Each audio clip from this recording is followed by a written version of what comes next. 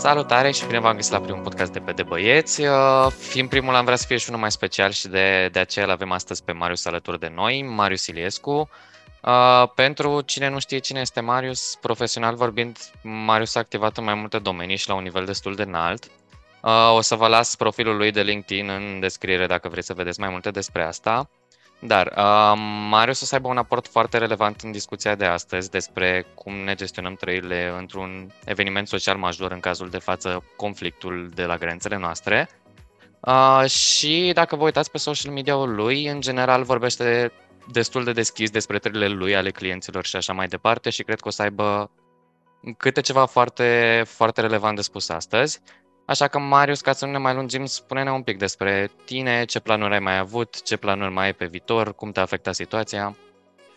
Mersi de introducere și chiar sunt onorat să fiu primul invitat pentru voi și pentru proiectul vostru. Chiar cred că e binevenit și vă urez succes.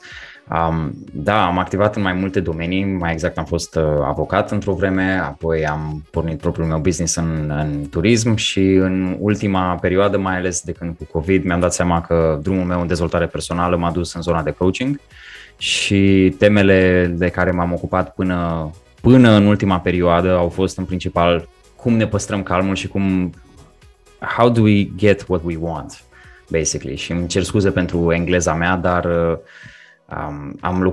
locuiesc de vreo 7-8 ani afară și mintea mea deja procesează în engleză mai natural, dar temele de care mă ocup în principal este cum ne păstrăm echilibrul, cum reușim să ne facem viața mai bună spre creștere, spre growth, pentru că asta m-a interesat pe mine cel mai mult.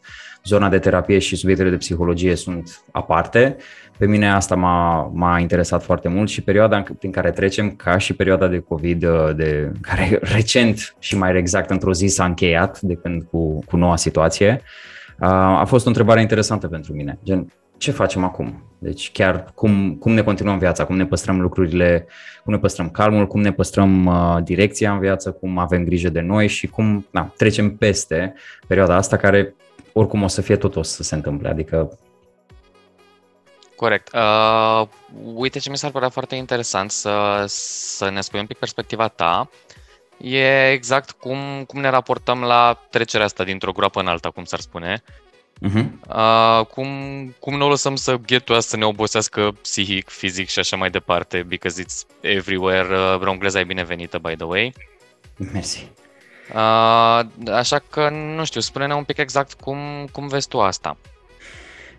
E o întrebare foarte bună, Vali, pentru că contextul e unul, cred, dificil pentru cineva care se uită foarte mult în social media și care, și dacă nu te uiți, eu personal, până să înceapă COVID, eu nu eram activ pe social media și mă ocupam doar de viața mea și de business-ul meu, dar am simțit nevoia să intru și să activez mai mult ca să comunic ideile mele, că asta era direcția profesională, dar și să văd ce spun alți oameni. Și atunci mi-am dat seama, ok, încă din 2015-2016 cumva știam chestia asta de impactul și influența a ceea ce vedem la alții și la alte persoane. Da? We all know the story, că pe social media vezi doar lucrurile bune. Dintr-o dată, în schimb, de la COVID încoace, fluxul ăsta constant de informații care te pun într-o zonă de frică, de furie, de ură, de dispreț, de diviziune, da? În momentul în care vezi atât de multe păreri contrare și certuri și toată lumea stă și se uită la comments și vezi chestia asta, pe de o parte, asta ne activează sistemul de fight or flight, pentru că ne pune efectiv într-o situație în care vedem pericole peste tot sau vedem că alții sunt diferiți față de noi și chiar dacă la nivel conștient poate înțelegem că, ok, eu sunt eu, tu ești tu, fiecare cu aia măsii, cum se zice, de fapt, creierul meu în mod subconștient înregistrează că, stai puțin, există foarte mulți oameni care gândesc altfel și asta este un pericol pentru mine. Și aici nu intru în zona cu teoria conspirației și vaccinuri și alte chestii, pur și simplu observ că ruptura asta a fost una foarte puternică. Un alt fenomen care s-a întâmplat și poate a fost dus în extrem este, nu știu cum să-i spun, memăria. Da, adică toate glumele, toate memurile, toate funny videos, toate chestiile astea care au dus cumva într-un derizoriu tot subiectul ăsta. Și pe social media am văzut chestia asta foarte puternic, pentru că deja lumea a ajuns să fie nu știu care e termenul în română, dar cumva ne-am desensibilizat, dacă ăsta este termenul, spun corect. Poate fi folosit, da. Da, în sensul că am devenit cumva imuni la toată chestia asta, pentru că deja ni se pare că o viață omenească nu mai este decât o cifră, o statistică. Era vorba aia de a lui Stalin că one death is a tragedy, 1 million is a statistics. Și chestia asta a ajuns să ne facă cumva mai reci și să ne pierdem echilibrul interior, pentru că vedem că în exterior lucrurile nu mai contează atât de mult. Pe lângă singurătatea și izolarea și faptul că stăm mai mult pe ecrane și toată povestea asta. Deci, pe de o parte, avem două extreme. Da? Avem extrema de furie, ură, dispreț, diviziune, aoleu, ce se întâmplă, uite ce oameni, ce proști, ce așa și pe dincolo, adică fără judecată. Pur și simplu asta este felul minții noastre și al creierului de a crea judecăți și de a înțelege ce se întâmplă în jur. Pe de o parte. Pe de altă parte, asta am văzut foarte mult, în care ducem în derizoriu, suntem obișnuiți cu starea asta constantă de uite, încă o veste proastă, încă un guvern care nu a făcut nu știu ce, uite ce proteste, uite ce oameni, a fost asta cu Canada înainte, da? Deci încă o dată, iar aceeași poveste și ajungem să fim într-o stare perpetuă de frică, de aoleu, ce se întâmplă, cine ce a zis, ia uite pe ăla, poate am un influencer preferat, poate am un canal de știri, poate am nu știu ce sursă de YouTube, whatever, de unde mă informez și dintr-o dată constant suntem într-o stare perpetuă de în care ceva se întâmplă, știi? Și acum, dintr-o dată, să trecem la situația cu Ucraina, hai să fim pe bune, da? Acumularea de forțe armate la graniță s-a întâmplat în ultimele 3-6 luni, constant s-a spus chestia asta.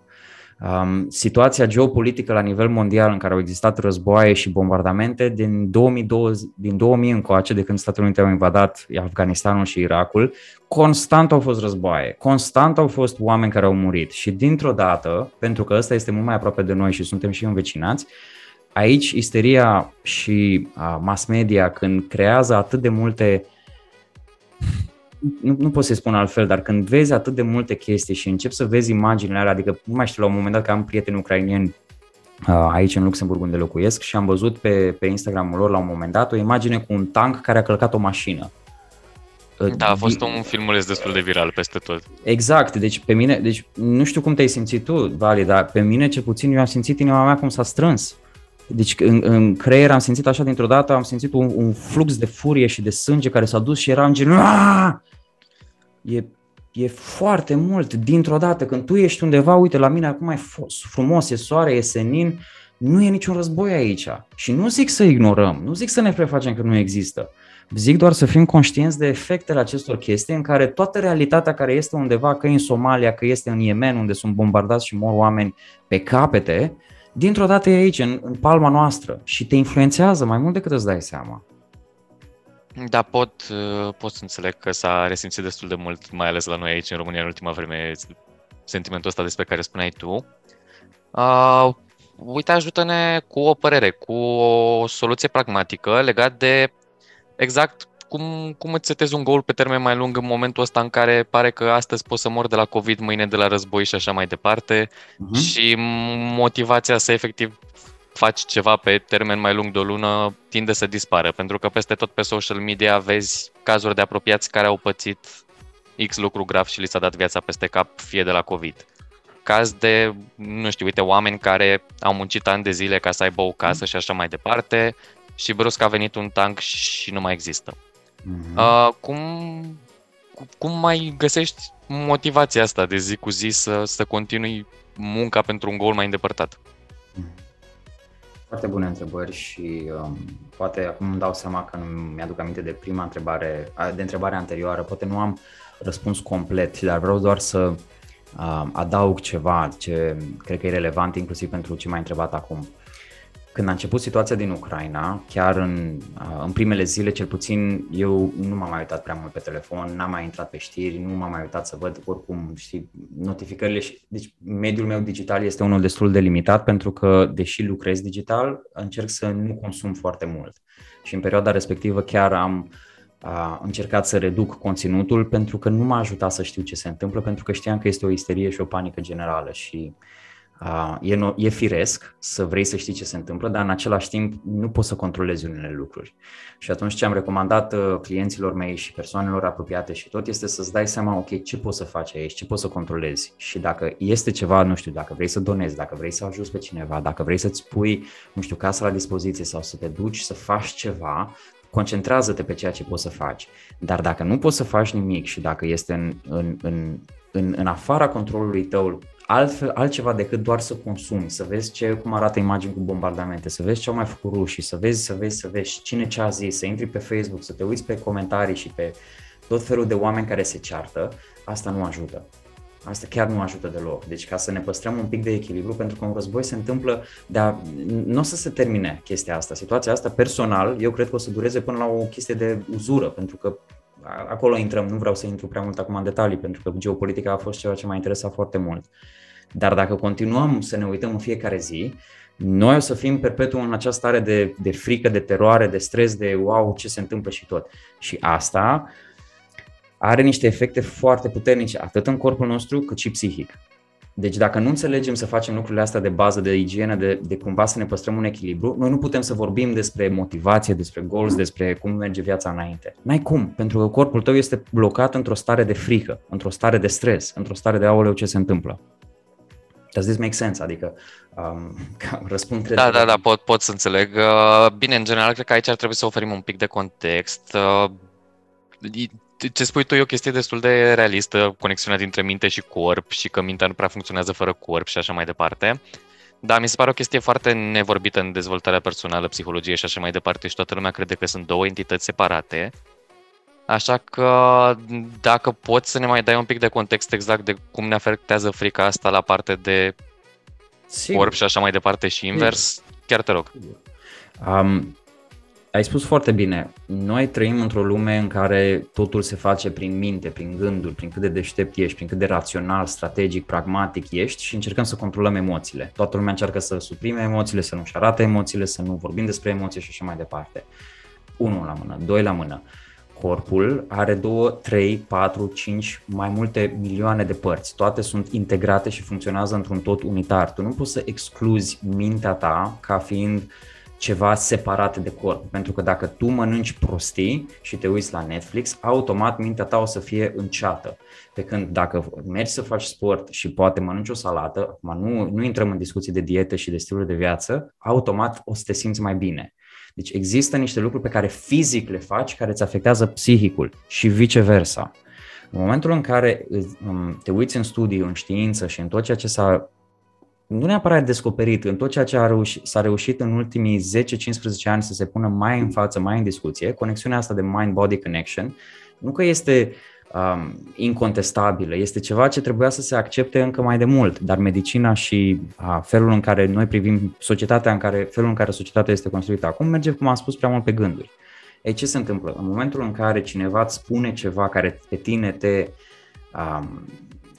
triggers you, te face să te simți nervos sau chiar, cum am spus, da, când am văzut acel filmuleț, am simțit că mi s-a dus sângele în creier, automat eu am simțit furie în momentul ăla. De ce? Pentru că am văzut ceva exterior. Mintea mea percepe ceva exterior și produce o senzație în interior, în corpul meu fizic, pentru că emoțiile sunt limbajul corpului, gândurile sunt limbajul minții, dar mintea este ce? Este rezultatul creierului. Creierul este în corp.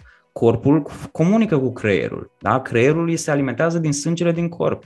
Deci putem să intrăm în știința de aici, dar nu poți să spui că ele sunt separate, oricât de mult ar încerca cineva. Acum, ce înseamnă asta pentru viața noastră de zi cu zi? E o discuție complexă, dar de asta stilul de viață și ce consumăm și ce îți pui în fața ochilor, eu personal, nu doar că mi-am schimbat radical stilul de viață și rezultatele din viața mea, dar asta ajută oamenii să facă. În momentul în care ești într-un conflict, în momentul în care erai inclusiv în lockdowns, în COVID, dacă stai toată ziua pe scaun și te uiți la televizor și consumi mâncare, te simți încet. Dacă te uiți la chestii cum se ceartă oamenii, cum se stresează și așa mai departe, o să te simți și tu nervos, cu furie pe interior. O să simți că what's the point, oricum lumea e de căcat, ne demoralizăm, n-are niciun sens, intri pe social media, vezi pe toți aia că se ceartă și ai senzația că toată lumea e un lucru rău. Și sunt foarte multe chestii aici, dacă intrăm în cognitive biases și în mental models, da? Știi povestea aia, dacă auzi un avion că s-a prăbușit, ai senzația că toate avioanele sunt riscante, da? Dar ignori 320 sau 350 de mii de zboruri care au loc în fiecare zi fără niciun accident. Deci ne focusăm fix pe acel lucru care ne produce teamă, care ne produce furie. Și atunci, când înțelegem această conexiune, abia atunci putem să intrăm în discuția mai largă, gen, ok, cum poți să te simți motivat, cum poți să faci ceva în toată chestia asta. Și aici am două răspunsuri, înainte să ajung la motivație și goaluri. În primul rând, poate nu vrei să faci nimic. E ok să nu vrei să faci nimic. Hai să o zicem pe aia dreaptă. Nu totul trebuie să fie în doing mode, nu totul trebuie să fie în goals, în achievement, în grind, în work, în productivity, în pune capul în pământ și prefă-te că nu se întâmplă nimic și du-te înainte. Pentru unele persoane poate funcționează chestia asta. Pentru alte persoane poate modul ăsta este un mod de coping, da? de a face față realității care nu ne convine și atunci ne îngropăm în muncă și mergem înainte. Dar asta o duce în altă discuție pentru că overworking, da, always busy, este un sindrom de coping negativ, ca și, nu știu, te duci, o dăm în addictions, care pentru bărbați este un subiect foarte complicat, începând de la, nu știu, alcool, droguri, porn, gaming, ce mai vrei, inclusiv mersul la sală, am văzut. Am avut un client care a avut o problemă cu chestia asta, când nu putea să se certe cu prietena lui, mergea la sală, stătea 3 ore acolo. Deci pentru că ăsta era modul lui de a evita o discuție, da? Deci intrăm în zona asta, apoi intrăm în zona în care, ok, poate ești obosit, poate îți dai seama în sfârșit că creierul tău și corpul tău este overwhelmed de all the shit that's going on and that's absolutely normal. Pentru că nu mai poți și atunci ai nevoie de un detox, cum am spus. Ai nevoie de, ok, oprește-te, stai un pic, odihnește-te, mănâncă bine, fă un pic de sport, vorbește cu niște oameni care nu vorbesc despre lucrurile astea sau cu care le spui, te rog frumos, hai să vorbim despre, nu știu, despre ce ai gătit astăzi. Spune-mi ce avocado ai mâncat la micul dejun, știi? Adică chestiile absolut naturale și firești, dacă vrei, ca să ne regăsim echilibrul acela interior. Pentru că fără el, degeaba mergi în lume. Dacă tu pe interior ești varză, degeaba încerci să faci ceva productiv. Does this make sense? Adică Da, e ok. Chiar urma să spun că am citit de curând ceva articole pe tema asta și unul din ele a numit fenomenul ăsta panic burnout, când efectiv te informezi atât de mult pe chestiile astea încât ajungi 5-6 ore pe zi, să te uiți numai la reportaje, să citești știri, să vezi comentarii și la un moment dat după câteva zile clachezi. Dar nu mai poți, dar tu nu-ți dai seama, asta zic Valentin, Vali, scuză-mă, toată lumea crede că, ok, gata, am citit, după aia am închis telefonul și gata, ești ok. Nu ești ok. Imaginea aia cu tancul mie mi-a rămas. Și cum să spun, eu sunt practic meditația de 7-8 ani, adică sunt foarte atent cu gândurile mele, am o grămadă de practici de asta. This is what I do for a living. Și totuși, când simți, când conștientizezi ce se întâmplă în corpul și în mintea ta, atunci îți dai seama că sunt lucruri care ți-au rămas. De exemplu, când îți spune cineva, nu știu, un șef, o prietenă, un prieten, ceva care nu ți-a plăcut, îți rămâne în cap, dar aia nu e un gând că tot ruminezi și you come back to it. De fapt e în corp. O emoție, o frică, o ură, un shame, un guilt, o ceva acolo. Și aia este de fapt problema. Și atunci panic burnout-ul ăsta, asta este pandemic fatigue, ce se spunea înainte. Este exact aceeași chestie, nu mai poți. Și atunci, înainte să te gândești, ok, cum mă duc înainte, cum rămân productiv, cum faci toate chestiile astea? Păi, în primul rând, întreabă-te sincer, vrei să faci ceva? Sau vrei să ai un pic grijă de tine? Să o lași un pic mai moale, să ai grijă de lucrurile de bază, gen eat, sleep, focus, create, exercise și mai era încă unul, have fun, relax. Sunt 6 lucruri fundamentale de care noi avem nevoie. Și atunci dacă intrăm în discuția de ok, cum poți să faci ceva, cum poți să te menții productiv? Păi, uite, de exemplu, eu acum, da, am început să înregistrez niște videouri pentru că vreau să lansez un canal de YouTube. Chiar am o grămadă de chestii în cap pe care vreau să le scot și videos long format este ceva ce mi se potrivește. Dar dacă eu mi-aș pune în cap, ok, în fiecare săptămână vreau să înregistrez 2 videouri și în același timp, nu știu, mă trezesc de dimineață, mă uit la știri, primesc notificare, habar n-am, intru pe Instagram, văd pe toată lumea, mă duc la muncă, vine un prieten, îmi zice, aoleu, ai văzut ce au făcut ăia, că ce a zis, nu știu ce. Cum crezi că poți să mai faci ceva? Cum crezi că mai poți să mai fii creativ? Ok, te așezi tu la frumos la biroul tău, îți faci setup-ul și începi și dai și nu ți iese nimic și te enervezi și mai dai și vezi că nu iese nimic. Înțelegi unde merg? Da, înțeleg, dar realist vorbind, mi se pare că, ok, chestia asta ce spui tu, take time for yourself, dormi, ieși, fă sport și așa mai departe, e aplicabilă pentru o marjă relativ selectivă de oameni. Pentru că în continuare, uite, dacă mă întreb pe mine, în România majoritatea încă au un job de la 9 la 5, încă au pauzele alea de 10 minute la final de oră în care se mai uită un pic pe Facebook, mai vorbesc cu colegii și când asta este peste tot, mi se pare că ai nevoie de un mecanism foarte selectiv și foarte bine pus la punct, cât să tu ca om normal, ducându-ți viața de zi cu zi, cum o duc majoritatea oamenilor, să nu te panichezi. Mi se pare că e o linie foarte fină între ce e informare și ce deja este absurd și o dă spre panică. Dar dacă îmi dai voie să adaug ceva, eu nu mă refeream că dacă ai un 9 to 5 trebuie să stai acasă și să dormi. Mă refeream doar să ai foarte mare grijă ce faci în acel 9 to 5, dar și outside of it. Pentru că dacă tu la birou vorbești cu colegii la cafea și la țigară despre război când tu ești în panic mode, nu o să te ajute. Poate stai și te plimbi frumos în parc, poate mergi și nu asculți nimic, poate you give your brain no input. Adică nu mai asculți podcast-uri, nu mai te uiți pe Facebook, nu mai stai să faci ceva, poate îți dai o pauză. Aia poți să faci și tu, fără să trebuiască să stai acasă cu blindurile trase și să dormi. Sau poate faci ceva ceea ce îți place, poate nu știu, dacă ești interesat de, habar n-am, de creative stuff, de gym, de lucruri care, nu știu, de mașini. Uite, am un prieten care e stand-up comedy, un prieten care e interesat de stand-up comedy și vrea să încerce mai mult în zona asta. Păi ascultă ceva de acolo, într-un mod în care să te facă să simți că this is what I do, this is my passion, this is what makes me come alive. Mai fă o pauză de la toate lucrurile care te trag în jos. Seara, la fel, stai un pic du-te la alergat, fă ceva pentru tine. Deci nu înseamnă că trebuie să-ți schimbi viața ca să take care of yourself. Înseamnă doar să ai grijă de acele micro habits. Pentru că viața ta de zi cu zi înseamnă fiecare moment. Nu, ok, gata, mi-au 2 săptămâni pauză, concediu, mă duc la dracu în munți, stau închis și apoi mă revin. Și apoi vin înapoi în lumea care nu s-a schimbat cu nimic. Tu trebuie să te schimbi, nu lumea trebuie să se schimbe. Foarte, foarte binevenită clarificarea. Am dus în direcția asta discuția pentru că în general am văzut că se face destul de mult confuzia la modul de am nevoie de timp pentru mine, deci o săptămână liberă. Nu. Mersi chiar că ai spus asta pentru că și eu am observat, adică și eu am lucrat 9 to whenever și am foarte mulți prieteni, mai ales în România, care sunt în continuare acolo. Nu există chestia asta să zici am nevoie de o pauză 2 săptămâni. Tu te duci undeva, dar te întorci aceeași persoană. Tu nu se schimbă nimic, tu doar crezi că ai nevoie de o pauză, dar pauza aia tu nu ți-o dai moment to moment.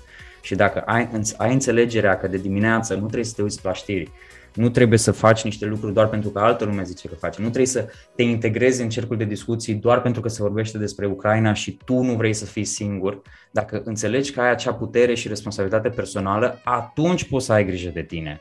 Pentru că tu știi ce e mai important pentru tine, nu eu, nu prietenii tăi, tu și atât. Ori dacă asta înseamnă ia o pauză, 5 minute sau 10 zile, you know what's best. Dar dacă nu o iei, știi unde mergi. Bun, mi se pare un fenomen foarte ciudățel la care nu s-ar fi așteptat nimeni acum câțiva ani de fear of missing out. Frica să nu rămâi în urmă cu știrile, cu whatever is happening. Acum deja...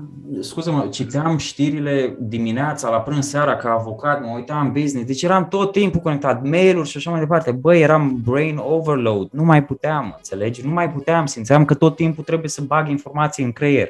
Eram varză. Nu merge așa. Nu doar pentru că facem chestiile astea pentru că trebuie, că e muncă. Nu doar pentru că trebuie, pentru că suntem bombardați de ele, adică gen nu mai poți să le mai oprești. Nu doar pentru că prietenii dau din gură sau vorbesc despre ele fără ca tu să poți spune, bă, te rog frumos, poți să taci sau poți să nu vorbești despre asta. Deci nu doar că se întâmplă lucrurile astea care sunt inevitabile, dar tu nu schimbi nimic. Și atunci tu ești în victim mode, tu ești într-o modalitate în care tu doar răspunzi la circumstanțele exterioare și ai senzația că nu poți să controlezi nimic. Păi uite că poți. Și dar trebuie să-ți găsești cum. Și de asta am spus, micro changes, micro habits, micro moments. Dacă nu faci chestia asta, atunci despre ce vorbim? Despre 3 luni, despre 6 luni, un an în care ce poți să faci? Nimic? Păi atunci, înseamnă că tu doar reacționezi și atât. Nu e viața ta, e viața altora, e viața ta trăită prin alții. Scuze, poate sunt un pic cam dur, dar Nu, e un subiect care mă gets me fired up câteodată la... Empatizez foarte mult că și mie mi se pare că s-a dezvoltat foarte ciudățel fenomenul ăsta de FOMO, chiar dacă a devenit din ce în ce mai mediatizat, se vorbește din ce în ce mai mult pe el, mi se pare că se agravează din ce în ce mai mult, la modul de, într-un fel mi se pare că a evoluat. Înainte vedeam FOMO ca oameni care alergă după cariere, examen după examen și așa mai departe, acum sunt oameni care alergă după cât mai multe informații ca să aibă ce bârfi la cafea despre ce s-a mai întâmplat în Ucraina. Nu doar asta, dar FOMO pentru mine este strict, vine din drama care este mai mare, care este underneath, și anume comparison. Noi ne comparăm cu viața altora și atunci avem senzația că pierdem ceva din ceea ce alții au, pentru că you are missing out on what? What are you missing out on? You are missing out on your own life. Dar asta tu nu-ți dai seama, pentru că te uiți la viața altora și atunci îți dai seama prin comparație relative to. Dacă noi doi ne uităm unul la altul pe Instagram și văd că, nu știu, tu ești în concediu sau așa mai departe, dacă tu stai să discuți despre nu știu ce chestii sau vorbești despre niște lucruri, atunci eu o să am senzația, băi, I am missing out prin comparație cu Vali. Dar eu nu mă uit la viața mea să văd, bă, dar stai un pic, dar poate, uite, eu vreau să mă plimb sau să ies la alergat, dar Vali nu știe chestia asta. Și atunci, acolo este de fapt problema, că ne raportăm atât de mult la alții ca să ne înțelegem viața noastră și ca să ne determinăm viața noastră, încât FOMO este doar o consecință a exacerbării acestei comparații. Dacă, nu știu dacă am reușit Are sens, e ok. Da, și mi se pare că până la un anumit punct e sănătos și chiar necesar să existe termeni de comparație. Sunt anumite domenii în care chiar ai nevoie de ele, dar mi se pare că majoritatea oamenilor chiar nu știu unde să tragă linia. Nu știu, spune-ne unde vezi tu linia. Mi-a plăcut foarte mult, uite, revin din exemplu personal. Când am fost avocat și multă vreme în anii mei de facultate și de primii 20 de ani, așa, 20, 25, 27, până mi-a mai dat și mie viața destul de bobânace să mai deschid ochii și să gândesc altfel, I was priding myself de cât de, e alb-negru. Ori așa, ori e altfel. Eu nu sunt cu între. Eu nu sunt cu, de la mine știi ce primești. Deci priveam totul binar. Și vedeam chestia asta ca pe un lucru foarte bun.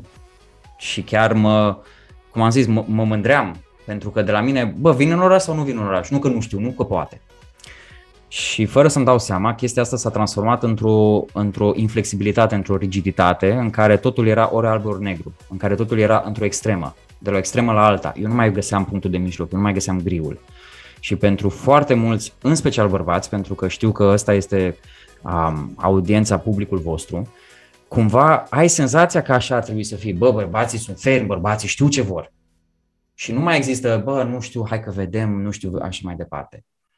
Și din contră, acolo e viața, în zona aia de gri.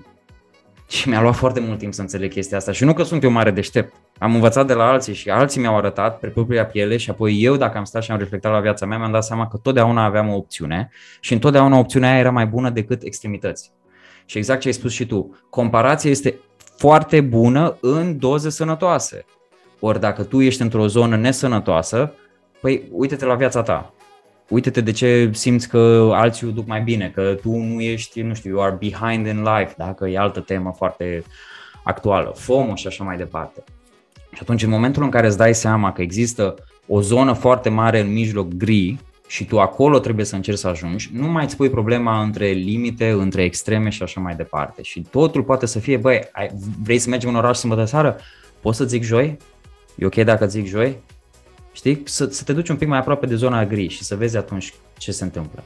Și atunci când vine vorba de comparații, te compari cu cineva care, uite, hai să facem un exercițiu. În loc de comparație poți să folosești cuvântul admirație? Câteodată. Bun. Încearcă să folosești, uite, când te uiți la cineva, întreabă-te, admir persoana respectivă pentru ceea ce face? Și îmi doresc și eu să fac și chiar mi-aș dori, sau am o ură, o invidie, un sentiment de nemulțumire, atenție, față de mine însumi. Tu crezi că disprețuiești cealaltă persoană sau uite-te la ăla și așa. Nu, de fapt, cealaltă persoană e doar o oglindă pentru ceea ce tu crezi despre tine. Pentru că tu, de fapt, pe tine te bați că tu nu ești suficient de bun ca să ai ce are ălalt. Nu știu, dau ca exemplu, da, uite, ți-am spus, încep un canal de YouTube. Păi mă uit pe YouTube, văd 100.000 de YouTuberi foarte mișto, oameni la 20 de ani, tineri ca lumea care sunt de enorm poate mai buni ca mine. Păi pot să-l admir sau pot să-l invidiez, dar dacă îl invidiez, de fapt îmi spun despre mine că eu nu sunt suficient de bun, că eu nu sunt capabil. Și atunci îmi place să fac switch-ul ăsta foarte ușor în care spun, uite ce mișto, admir persoana respectivă.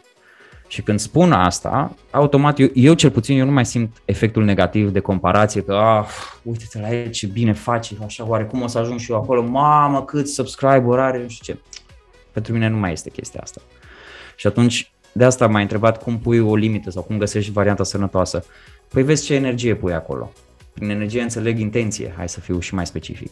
E intenția în care vrei să ajungi și tu să faci ceva similar sau bun sau iei ca și model, prin admirație, vrei și tu să ajungi acolo, sau iei ceva negativ în care tu nu ești suficient de bun și te bați pe tine însuți și îți spui ce nașpa sunt și așa mai departe, dar de fapt tu doar spui lucruri nasoale despre celălalt. Hai să fiu așa pe scurt.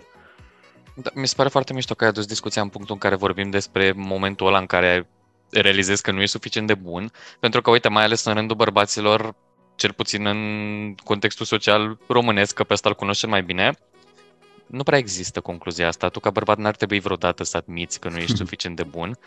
Da. Și asta îți spuneam și la început, că, uite, mă uit la situația asta punctual, vorbind, toți românii clasici, cum se promovează ei la toate postările mai virale, aduc în prim plan comentarii de ești bărbat, nu există, nu pot, te bați, te lupți. Și cam asta e mentalitatea de zi cu zi în absolut orice. Nu neapărat când vine vorba de război, cât și la muncă, nu există un task pe care nu pot să-l fac sau alții îl fac mai bine. Și nu știu, spune-mi un pic despre cum vezi tu acceptarea la nivelul de există și lucruri pe care nu pot să le fac la fel de bine ca alții. Ai 2 ore? Acum mai putem să mai punem 2, că și eu am o părere foarte lungă pe chestia asta. Eu mi-aș dori să avem o discuție, nu o interdiscuție în care tu îmi pui o întrebare, eu răspund, pentru că asta este ce îmi place și de aici vine cel mai frumos dialog. Subiectul despre atitudinea, mindset-ul, imaginea bărbaților este unul care personal am o curiozitate foarte mare față de el.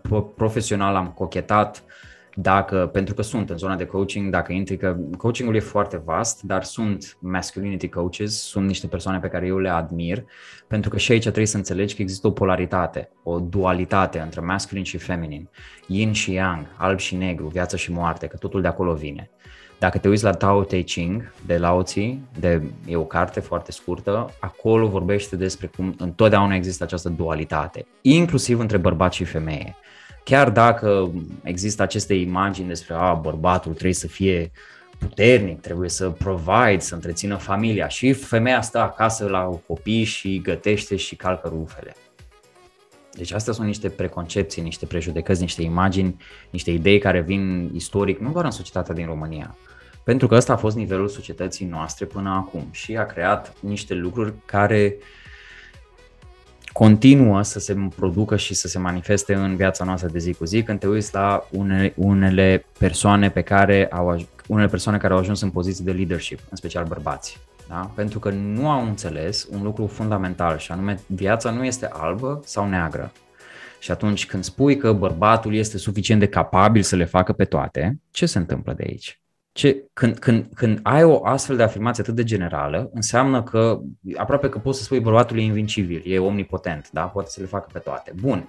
Și bărbatul acela trebuie să le facă pe toate, nu? Pentru că asta este imaginea cu care el a crescut și i s-a zis și a văzut în lume în jur, pentru că nimeni nu vorbește despre altceva ce nu poate să facă. Și atunci eu zic, ok, Vali, hai să mergem să ne băgăm într-un lac înghețat, acum.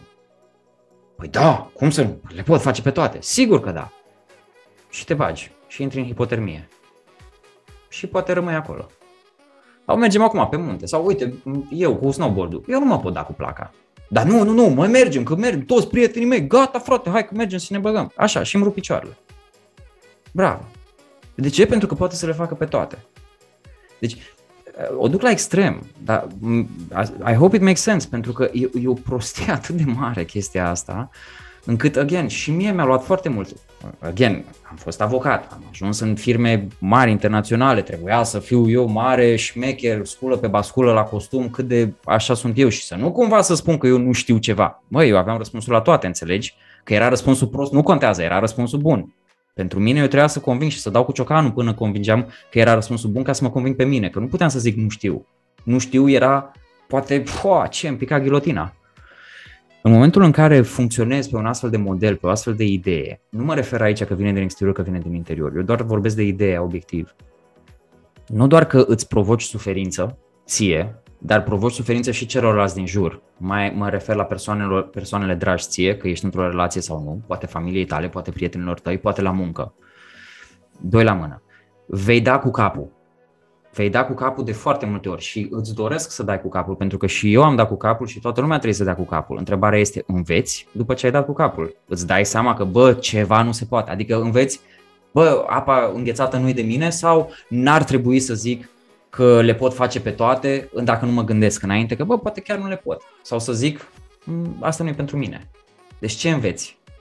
Mănânci odată ciuperci, ai avut o toxinfecție alimentară sau spui toate ciupercile sunt nasoale?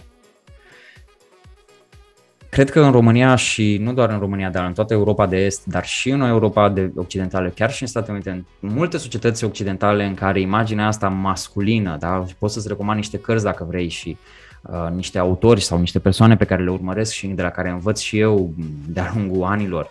În momentul în care imaginea asta a bărbatului alfa, a bărbatului capabil și gata, du-te, ia arma la război și du-te și fă ca lumea niște chestii, creează o presiune atât de mare, atât de nesănătoasă, atât de toxică, încât bărbații care, și pe bună dreptate, care nu doar că nu se potrivesc sau care nu pot să accepte modelul ăsta și presiunea asta, nu poți să recunoști acest adevăr și automat tu te distrugi pe interior. Și cum arată asta? Păi, addictions. Bărbații suferă, deci 3 din 4 bărbați în lume suferă de un addiction care poate duce la depresie și poate duce chiar la suicid. Sunt statistici. Nu spun eu chestiile astea. Că nu se vorbește despre ele, că nu se zice că, aoleu, cum adică un bărbat în depresie? Cine a auzit așa ceva? Din 10 bărbați, din 10 tipi prieteni de-ai mei, 2 știu sigur că au avut depresie, inclusiv au ajuns la medicamente și la gânduri de suicid. 3 s-au luptat și restul, mai mult sau mai puțin, navigăm apele. Și e normal, pentru că viața nu e toată bună, frumoasă și totul e roz. Întrebarea mea a fost, dar de ce am ajuns acolo? Păi pentru că au avut niște joburi la care nu puteau să renunțe, pentru că au făcut niște chestii care au zis că le pot face, dar de fapt ei pe interior nu știau că le fac. Că da, trebuie să-ți dai seama când ai niște limite, când nu ai niște limite. Și sunt multe lucruri aici de spus, poate o dau pe toți câmpii și vreau doar să descriu cât de mare e subiectul ăsta și cum imaginea asta a bărbatului vine din societate, vine de la părinți, vine de la modelele bărbătești pe care noi nu le-am avut când am crescut, că poate am avut tată, bunici, unchi, frați, whatever, dar nici ei n-au avut poate de unde să știe, cum să te învețe să spui, băi, ok să zici nu știu, dar pot să învăț. E ok să zici, nu știu, dar vreau să învăț sau nu e pentru mine. E ok să zici, mi-e frică, mă ajut să-mi depășesc frica? Pentru că asta este atitudinea prin care chiar crești și te dezvolți. Asta este atitudinea prin care bărbatul ăla care le poate face pe toate, chiar ajunge să le poată face pe toate, că își știe limitele. Și în momentul în care îți știi limitele, păi atunci începi să împingi peste limitele alea, să te duci, nu știu, să faci training, să înveți, să îți iei un mentor, să faci niște lucruri care chiar te ajută să te dezvolți. Și atunci ajungi mai bun. Pentru că, uite, dacă tu mergi la sală sau eu mă duc la sală sau whatever și tu nu știi să ceri ajutorul, și asta am trecut și eu prin chestia asta, mă duceam acolo și erau toți aia, mi-aduc aminte la 16-17 ani când am fost prima oară la sală și mult, mi-a luat ceva timp până să fac asta. Vedeam pe toți că dau din toate mâinile, picioarele și așa, păi cum să te duci la cineva să zici, îmi zici și mie? Cum să te duci? Noroc că la un moment dat a venit fratele meu cu mine și m-a văzut ce prostii făceam acolo și mi-a mai zis, ce ai zis? Păi cui să ceri ajutorul? Și mentalitatea asta este de fapt problema, pentru că dacă tu nu ceri ajutorul, tu nu poți să devii mai bun. Hai să zicem că mergi la sală și știi să faci biceps. Păi dacă tu faci doar biceps, când mai ajungi să faci spate, picioare și alte chestii? Păi așa te dezvolți. Așa ești tu omul bun la toate. Ai un biceps foarte bun și picioare de găină, cum e gluma de obicei. Deci, nu știu, răspunde un pic la întrebare sau așa? Da, răspunde. Și e destul de foarte comun fenomenul ăsta despre care vorbeai, că se întâmplă ca și eu să fi cochetat cu domeniul ăsta destul de mult și majoritatea prietenilor mei să fie antrenori personali și așa mai departe și este efectiv problema zilei în fiecare sală din România. Câte cineva care abia s-a apucat de sală și doar de frica să nu trebuie, fie se accidentează, fie face niște exerciții care ajung absolut hilare pe TikTok. Da, ideea e că am fost și eu acolo la foarte început și mie mi-a fost foarte frică să întreb. Eu am fost printre norocoșii la care a venit cineva random din sală și s-a oferit să mă ajute și eram ok, nu se întâmplă nimic dacă mă ajută cineva. Ce a făcut diferența, Vali, că ai acceptat ajutorul când cineva a venit? De ce l-ai acceptat și nu ai putut tu să mergi să zici, auzi, bă, nu vrei să-mi spui și mie cum fac exercițiul ăla pe care te-am văzut pe tine că l-ai făcut? La modul cel mai serios era evident pentru toată lumea, inclusiv eu, că ceva nu făceam bine pentru că rezultatele deja nu se vedeau de alea câteva luni în care mergeam la sală. Și mers la sală câteva luni. Da, am fost exact pe mentalitatea asta de eu nu cer ajutor, mă uit eu la un tutorial pe YouTube că știe băiatul ăla mai bine. Exact. Și ulterior, când a binevoit cineva să-mi ofere un pic de ajutor, am văzut că n-am murit, oricum cum făceam eu nu era bine. Și cred că experiențele astea mici în care se întâmplă să se ofere ajutorul și de fapt chiar îl iei, fac diferența dintre oamenii care învață să accepte ajutor și să-l ceară și oamenii care nu o fac. Și aici cred că e mai mult o chestie de noroc, dar mi se pare că ar trebui să devină o chestie de mentalitate mai generală, de în momentul în care stăpânești o anumită cunoștință și știi să faci ceva, oferă-ți ajutorul, pentru că majoritatea oamenilor în general nu-l cer de rușine, nu că n-ar avea nevoie de el. Mi-a plăcut foarte mult ce ai spus, oferă-ți ajutorul. Îți dai seama că, de fapt, tu, prin faptul că ai cerut ajutorul cuiva, tu te ajuți pe tine însuți? Evident. E cumva lucrul care scapă atât de mult. Pentru tine acum este evident, dar pentru mine și poate pentru alte persoane nu e evident. Că în momentul în care tu ceri ajutorul, o să te gândești, ce o să zic ăla? Ce, eu nu-s bun? Eu nu știu? Lasă-mă că mă duc eu acasă să fac YouTube research, da? Ok, dar tu nu te ajuți.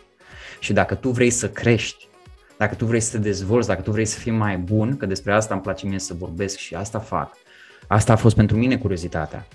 Cum ești mai bun? Păi înveți, tată, dar ca să înveți trebuie să știi ce ai de învățat, trebuie să-ți recunoști limitele, trebuie să-ți dai seama unde chiar ai nevoie de ajutor. Că dacă tu le știi pe toate, pe atunci la ce căcat mai ai nevoie să înveți? Deci nu așa funcționează și sala și în România și nu doar în România, dar peste tot pe unde, că am fost în Dubai, am văzut acolo oameni la gym de, nu mai zic, și veneau cu Porsche în față, dar nu puteau să lege 3 cuvinte când ne întrebai ceva mai mult despre ce fac. Și nu judec aici la modul de inteligență versus aspect fizic. E pur și simplu recunoașteți slăbiciunile. Asta e ideea principală pentru mine. Că dacă eu sunt foarte tare fizic, dar am o slăbiciune că nu știu să vorbesc cu o domnișoară, păi atunci poate am nevoie să înțeleg mai bine zona asta. Nu să mă duc la sală 10 ore pe săptămână. Trebuie să-mi cresc acea zonă din viața mea, din abilitățile mele individuale, din identitatea mea, acolo unde chiar am nevoie și unde sunt slab. Nu să fug de ele și să mă duc în zona unde eu sunt deja bun. Și aici vezi din nou imaginea asta a bărbatului care e super bun profesional, dar viața lui de familie e de căcat. De ce? Pentru că nu are o inteligență emoțională de bază. De ce? Pentru că nu a învățat-o. De ce? Că a ajuns la 35 de ani mare manager sau șef sau antreprenor sau whatever și el le știe pe toate, dar nu știe să vorbească cu copilul lui, nu știe să susțină soția lui, nu știe să lege o conversație cu cineva dintr-o poziție nu de uite cine sunt eu, ci de om cu om, de respect. Și e o vorbă care mi-a plăcut foarte mult când am auzit-o.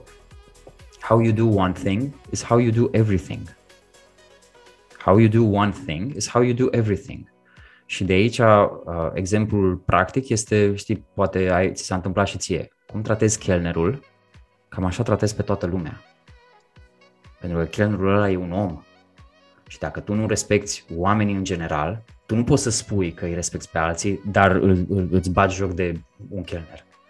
Dacă tu nu vezi chestia asta, imaginea ta de bărbat, imaginea ta de femeie nu mă interesează, că aici nu mai are legătură genul. În ochii mei nu există. Că e doar așa o formă fără fond. Și atunci lipsa asta de slăbiciune, lipsa asta de imagine de noi ar trebui să fim cei mai, în România este atât de nesănătoasă și de toxică. Vezi doar mașini și femei și ceasuri și, nu știu, trading și crypto și tot felul de chestii, ce nu zic. Asta este trendul, asta este cultura acum, super, bravo. Dar tu, pentru tine, gândești individual? Dacă da, poți să te distanțezi un pic de chestiile astea? Și poți să te gândești, ok, vreau și eu aceleași lucruri, admir pe ăla care zice că face bani, că și-a ridicat business-ul, că nu știu, că merge la sală și arată super mișto, chiar îl admir, vreau și eu pentru mine sau îl disprețuiesc pe el, dar de fapt mă disprețuiesc pe mine, că nu sunt suficient de bun. Și dacă tu nu-ți dai seama că poate aia nu este pentru tine, doar o să te chinui mai mult. Bun, am acoperit mai multe subiecte decât mi-ar fi plăcut. Da, am acoperit, am vorbit și un pic despre familie, am vorbit un pic și despre conflictul propriu-zis și cum managerăm chestia asta. Ajută-ne cu o concluzie generală. Cum nu stricăm un plan din viață pentru că undeva se întâmplă ceva și poate să ne afecteze? Da, uite, îmi place că te-ai întors la întrebarea asta, pentru că e loopul pe care nu l-am închis de la cealaltă întrebare. Cum am spus, dacă îți dai seama că în ce situație ești, unde ești acum, dacă conștientizezi că, băi, poate sunt stresat, poate nu mai pot, poate am obosit de la atâta newsfeed și prieteni și politică și toate astea. Deci, presupun că ți-ai dat seama de chestiile astea, presupun că ai un nivel de bază de lucrurile în care știi care sunt bune pentru tine și poți să știi care sunt acele lucruri prin care tu te simți bine. Cum îți dai seama de asta? Păi cum te simți după ce l-ai făcut? Pur și simplu. Nu știu, te-ai văzut cu un prieten? Cum te-ai simțit după? Poate discuția a fost bună, poate discuția a fost rea, poate prietenul ăla nu e așa de prieten. Ai fost la sport, ai mâncat ceva, te-ai uitat la ceva pe Netflix. După ce ai terminat, te simți bine sau te simți rău? Știi? Ghidează-te așa foarte simplu. Bun, deci I assume you know how to do that. Ca să-ți faci un plan, este foarte fain și chiar urmează să fac un workshop, că am un program care este fix pentru chestia asta, dar pentru mine ideea asta de plan, că mintea mea e așa strategică cumva, am nevoie de big picture ca apoi să intru în detalii. Ca să-ți faci un plan, trebuie să știi ce vrei. Și asta iar este o întrebare care merită de sine stătător explorată. Assuming că you know what you want sau chiar dacă nu știi ce vrei, dar poți să începi să testezi, da? Poți să zici vreau să testez dacă asta este ceea ce vreau. Hai, uite, ca să dăm un advice foarte simplu. Nu trebuie să știi ce vrei pentru tot restul vieții, vreau să știi ce vrei pentru un an, de exemplu, sau peste 2 ani, unde vrei tu să ajungi. Poți să testezi chestia aia. Bun, în momentul în care ți-ai pus ceva în cap, că ai în minte că vrei să testezi, nu știu, mă fac barista, uite că am aici o cană de cafea. Bun, păi hai să vedem ce ar trebui să fac ca să ajung acolo. Păi poate trebuie să studiez un pic, poate trebuie să-mi fac un prieten care e barista, poate ar trebui să mă duc într-o cafenea și să întreb, băi, dacă aș vrea să vin aici 2-4 ore să lucrez sau nu știu, să stau pe lângă voi, s-ar putea? Poate mă uit pe YouTube, da, să văd cum fac ăia acolo. Poate fac ceva. Take action. Nu zic aici să te gândești doar la scopul ăla final, dar dacă vrei să ai senzația că te duci într-o direcție în viață, în ciuda lucrurilor care se întâmplă în jurul nostru și pe care nu le putem controla, încearcă să-ți vezi cumva colțișorul ăla mic al tău care vorbește cu tine, it's yours, e ceva care comes from inside, de la tine, deci nu pentru că zice mama, tata, colegul, prietenul, prietena, whatever. E un intrinsic goal, e self-directed. Tu ți-l pui pentru tine. Băi, nu știu, vrei să te faci video editor? Go for it. Vrei să te faci stand-up comedian ca prietenul meu? Go for it. Nu mă interesează, dar să fie al tău. Și atunci în fiecare zi fă câte un pic ceva în direcția asta. Faci pentru tine. Nu faci pentru mine, faci pentru tine. Și dacă tu faci ceea ce pentru tine e bine, asta este tot ce contează. Și în momentul în care reușești să pui așa cât o cărămidă, o să-ți dai seama că nu doar că te concentrezi în direcția aia, că focusul e acolo, că te face să te simți mai bine, cum am zis, da? Că presupun că te face să te simți bine, dar în același timp energia și timpul ăla prețios pe care toți le avem la fel de 24 de ore într-o zi, tu o oră sau poate chiar 2 ore îl dai pe ceva bun, care te ajută, care te face să te simți bine, care construiește și care în viitor are potențialul, că nu zic că toată lumea trebuie să trăiască din their hobbies și din passion, dar în viitor are potențialul chiar să te dezvolte. De ce? Pentru că it's what's yours. It's what's yours. Nu e alt. Eu nu pot să fiu stand-up comedian. Dar prietenul ăsta meu poate să fie. Și dacă el mai departe poate să meargă, nu știu, la graniță Polonia-Ucraina sau România-Ucraina și să facă oamenii aia să le pună un zâmbet pe buze, îți garantez că el e dispus acum să se urce în avion. Încă nu are curajul să facă chestia asta pentru că el are imaginea lui, încă nu e acolo. Dar asta este ceea ce ne face să avem o viață fericită, să ne atingem potențialul. Și în vremurile astea un pic incerte și pentru bărbați, băieți, nu mă interesează de vârstă, că toți avem nevoie de educație. Educația mea nu se oprește că am terminat facultatea sau că, aoleu, am ajuns eu milionar la 40 de ani. Nu mă interesează asta. Viața mea este să poți să ai o contribuție, să faci ceva care chiar ajută pe ăla din dreapta ta, dar să faci de la tine. Și atunci cred că asta ar fi concluzia pe care aș lăsa-o celor care sper că ne ascultă și că ne ascultau până aici, să găsești ceea ce te face pe tine să te simți bine, să ai grijă de tine, pentru că dacă ai grijă de tine, poți avea și grijă și de cei din jur. Bun, foarte, foarte frumos spus și foarte de băgat la cap și interiorizat. Bun, mulțumim frumos, Marius, pentru că ai acceptat astăzi să vorbești cu noi. Pe Marius îl găsiți peste tot pe linkurile pe care o să le las în descriere și pe noi la fel și until next time. Mersi, Vali, de invitație.